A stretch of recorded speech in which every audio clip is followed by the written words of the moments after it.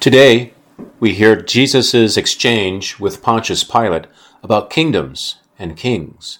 We hear Daniel's prophecy of the Son of Man descending on the clouds. And Jesus will define himself through the words of Revelation to us as he expresses his eternal, divine nature. The combined picture of these readings allows us to, first of all, see the big picture of reality. You and I can place our experiences right now into that picture. The goal is to ratchet down the fear and provide us with the great gift of the hopeful expectation in God. God has told us a few things about the last days. We have a reasonable expectation, just as the employee who awaits the paycheck has a reasonable expectation. John points us to many reasons for the Christian to have this expectation today. Welcome to the Sandhills Lutheran Ministry podcast. I'm Pastor John Edding. The title of this sermon on Christ the King Sunday is I Expect. This is a sermon on Revelation 1, 4b to verse 8. Thanks be to God. Let's get to the sermon. Well, grace be unto you and peace from God our Father and the Lord Jesus Christ. Amen.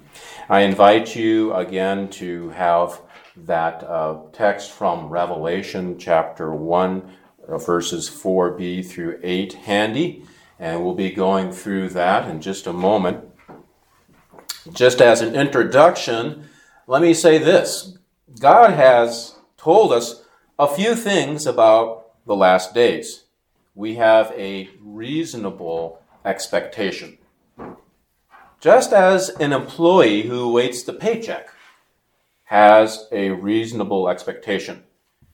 The word hope, you notice I didn't use the word hope, and that's because the word hope has kind of changed throughout history. For many people, hope is a sort of a wish or a desire. But something which they do not expect to see. Now, this is different from hope in the biblical sense, because hope in the biblical sense is a reasonable expectation. It comes from something you are confident in. And John gives us many reasons for hopeful expectations. John starts out his letter like many pastors start out their sermons. And so I'm simply going to read his words and work straight into the sermon at this point. So let me reread what you just heard earlier. Grace to you and peace from him who is and who was and who is to come, and from the seven spirits who are before his throne, and from Jesus Christ, the faithful witness, the firstborn of the dead, and the ruler of kings on earth. To him who loves us and has freed us from our sins by his blood, and made us a kingdom, priests to his God and Father. To him be glory and dominion forever and ever. Amen. Behold, he is coming with the clouds, and every eye will see him, even those who pierced him, and all tribes of the earth will wail on account of him. Even so, Amen. I am the Alpha and the Omega, says the Lord God, who is and who was and who is to come, the Almighty. This is a statement of who Jesus is. It's almost a doxology of sorts, or a resume. I want to deal with each of these sentences and these ideas in turn as we answer this question. May we expect good things from Jesus Christ? So this is how John starts out. Grace to you and peace from him who is and who was and who is to come. Well, the first thing that John says is that he speaks gracious and peaceful words on behalf of the Eternal One, who was and is and will ever be. This is a language of the Old Testament prophets and others who used to describe Yahweh, that is the Lord, the same Lord who parted the sea, the same Lord who raised up the judges and the kings, who sent the prophets and so on. John wants no mistake here. This is from that God. So yes, you can expect good things from the Lord of time and life. Next line. And from the 7 spirits who are before his throne. Now, the 7 spirits will show up later in the book. They are the 7 angels who guard the 7 churches, or perhaps they are the 7 pastors of the 7 churches. In any event, they are part of this greeting as well. And then verse 5, that first clause, and from Jesus Christ, the faithful witness. So this greeting is also from Jesus Christ himself. And this is where the resume part of the reading starts. He is the faithful witness. Witness to what? Well, I thought that we were witnesses for him. And I thought he was the judge. I thought he was the defense attorney who would get us off. Now he's the witness too? So what role in this courtroom does he not occupy? This witnessing role of Jesus was quite important for John's original audience, who were persecuted. These were persecuted people that John was writing to. Now, the witnessing role of Jesus is important. First of all, Jesus bears witness in his body to the fact that he has also paid humanity's price. As such, he is a witness to us of the love which God has for us. He still bears the marks of the crucifixion on his hands and his side and his feet. Secondly, Jesus bears witness to his Father. So he speaks eloquently of our place in the kingdom when he sits at God's right hand. Because he has taken on flesh, he really can sit. Then third, and this is perhaps the larger witness role, or more immediately important role that Jesus has played as a witness. He was a witness to the atrocities that were being visited upon John's audience. They were being persecuted. And John reminds them that Jesus is watching, and he sees whatever is happening, whatever happens to them. One of the great temptations of persecution is that the devil, who means the accuser, wants us to believe that God has forgotten about us. Jesus is watching, though. He is a witness who will one day bear testimony against them. So yes, you may expect good things from Jesus Christ, who is the faithful witness. And then this next clause, the firstborn of the dead. Now, that's a title. And that title really says a lot. To be the first implies that there is what? A second and a third and so on. Right? Jesus' resurrection, his resurrection is not a singular event, but it is an event that has broken death's bonds. It's released the cords that bind us all, that would bind us all. He is the firstborn, but not the lastborn of all the dead. For the persecuted Christians to whom John wrote, this would be important. Remember that their family, some of their family members and their friends have died for their faith in Jesus. So Jesus is the answer to that problem. Now, we often place great emphasis on Good Friday, the day that Jesus died on the cross, his crucifixion. And it is worthy of everything that we say about it. But the early Christians, they made a much larger deal about the resurrection of Christ and the promise of their own resurrection. Jesus' death is necessary, but instrumental to the real goal, and that is the resurrection of the dead. Sometimes I think that we have isolated ourselves from the reality of death that it has become kind of distant to us, and that's a bit understandable until it is not distant. That is, and when that day comes, then I find that many are unprepared, wholly unprepared for it, because they've kept death at a distance for so long. They do not have then the tools to deal with death when their own death draws near and fills their horizon. So the emphasis on the firstborn of the dead, the resurrection, is so important. So yes, you may expect good things from Jesus Christ, the firstborn from the dead. Then the next clause, the ruler of kings on the earth. Now, this is really critical for John to assert. At the time that he wrote, who was the king? It was the Roman emperor, who was horribly persecuting the Christians. And also, John was writing to those 7 churches in modern-day Turkey, which is also called or known as Asia Minor. And the Roman emperor had governors, and the governor of Asia Minor. In particular, this governor was afraid of the growing Christian movement. So what did he try to do? He tried to contain it. He tried to stamp it out. And here comes another temptation of the devil in times of persecution. It's to suggest this. To suggest, and it's a lie, to suggest that God is not in control. Perhaps he is good, but he's not strong to save his people. There are other forces which are out of his control, like the emperor who is persecuting us. But John asserts that Jesus rules over all the kings of the earth. That's why this phrase or this clause is so important. This means he will have to find other ways to explain this, John does, and he does. The suffering is part of Jesus' plan. It's part of his kingdom. This is normal. Look at how Jesus suffered. God saved the world through suffering. But this does not mean that Jesus is not ruling. He is.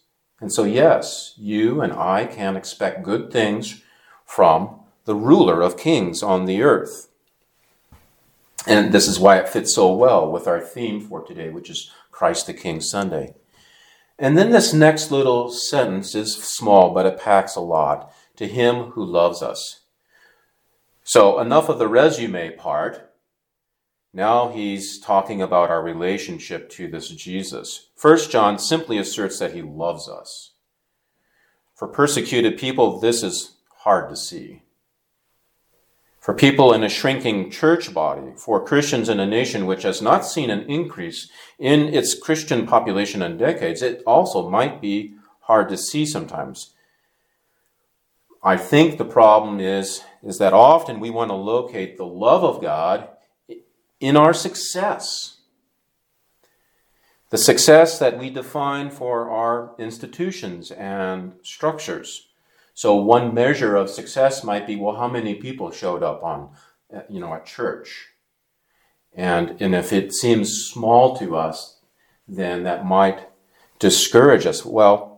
But God's love, and it might be an expression of God's love, but God's love is not expressed that way, at least not all the time. It will also be a love expressed in and through suffering. So yes, you may expect good things from the one who loves us. And then the next clause, he has freed us from our sins by his blood. Well, he has freed us from our sins by his blood. The love of Jesus, what we just talked about, involve the suffering of the crucifixion. So for the persecuted Christian to see that Jesus also died a persecuted death could immediately connect them to him. But the emphasis on blood may have had another purpose. Jesus' love is real and it's tangible. It dripped red on Calvary's Hill. He has set us free from a much larger enemy than the Roman emperor, his soldiers and governors. He has freed us from death. He has freed us from sin. And these other things are actually small in comparison to that evil. And they can only, the Roman emperor, the governors, they can only kill us once, but sin and death ensnare us for an eternity. So yes, you and I may expect good things from the one who has freed us from our sins by his blood. And then verse 6 is just really amazing. And he made us a kingdom, priests to his God and Father. To him be glory and dominion forever and ever. Amen. So John is saying right here in verse 6, Jesus has not simply saved us and then moved on to his next superhero adventure.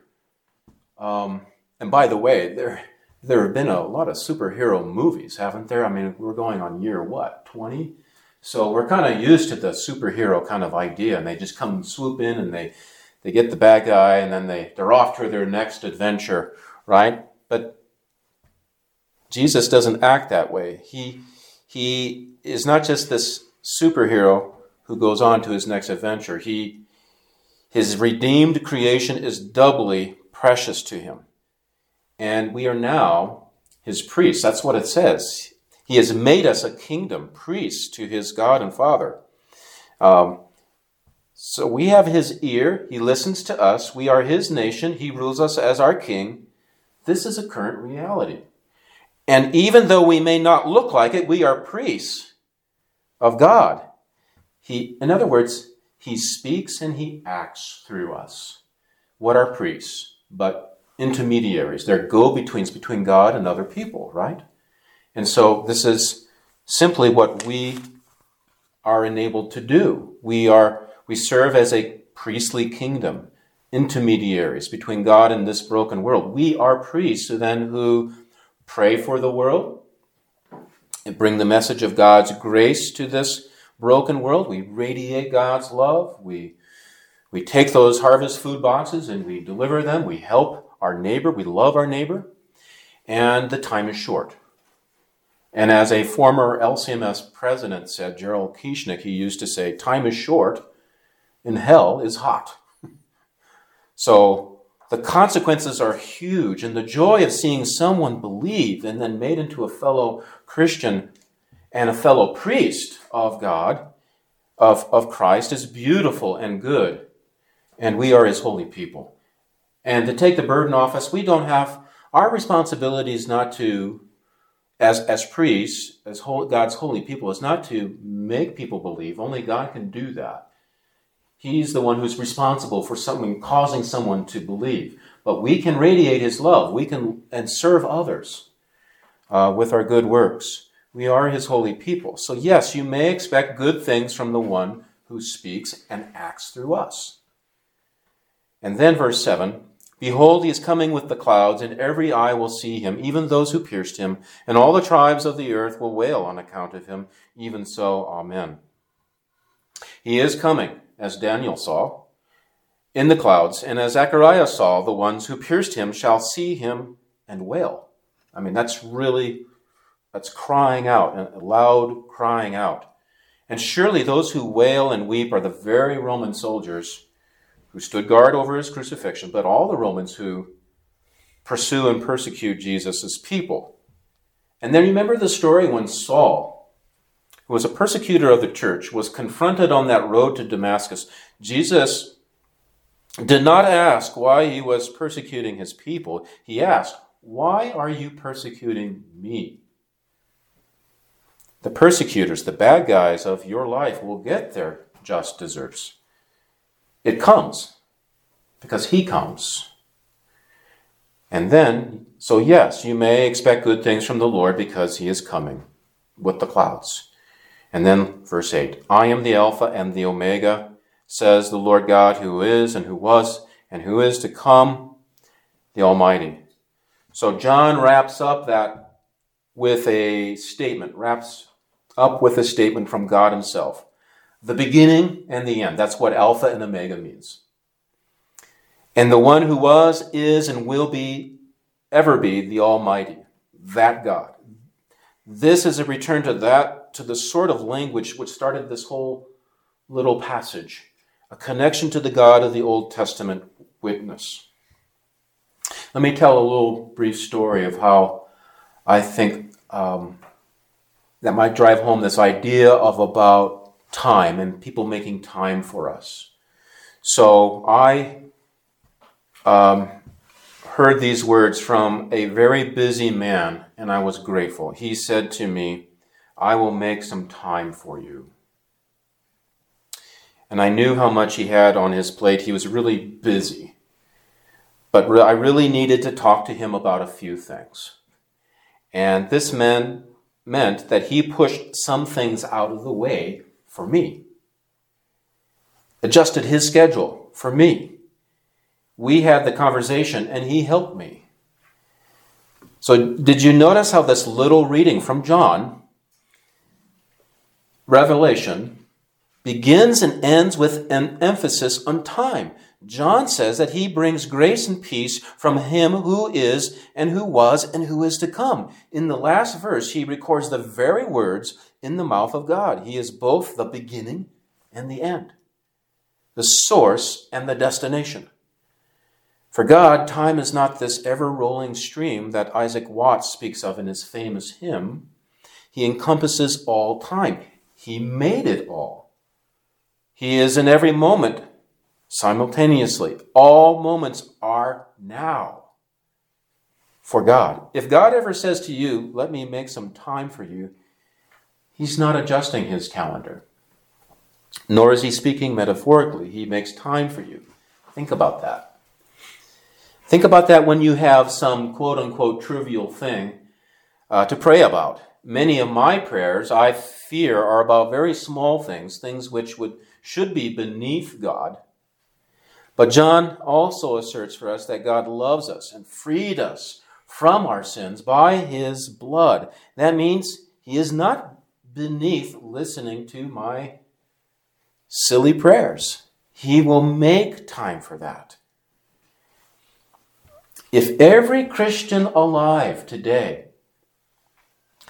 about estimated 2 billion people, if every Christian alive today just happened to speak a prayer in this moment, then God would make 2 billion moments just to hear those prayers. Each one of them, he can do that. He is the one who was, who is, and who is to come. So yes, you and I may expect good things from the Alpha, our Lord Jesus Christ, the Alpha and the Omega. And yes, we may expect good things from him, and even though there are many things that would tell us to doubt, we should not. For Jesus has looked into our eyes in our baptism and promised us eternal life. In the name of the Father, and of the Son, and of the Holy Spirit, Amen.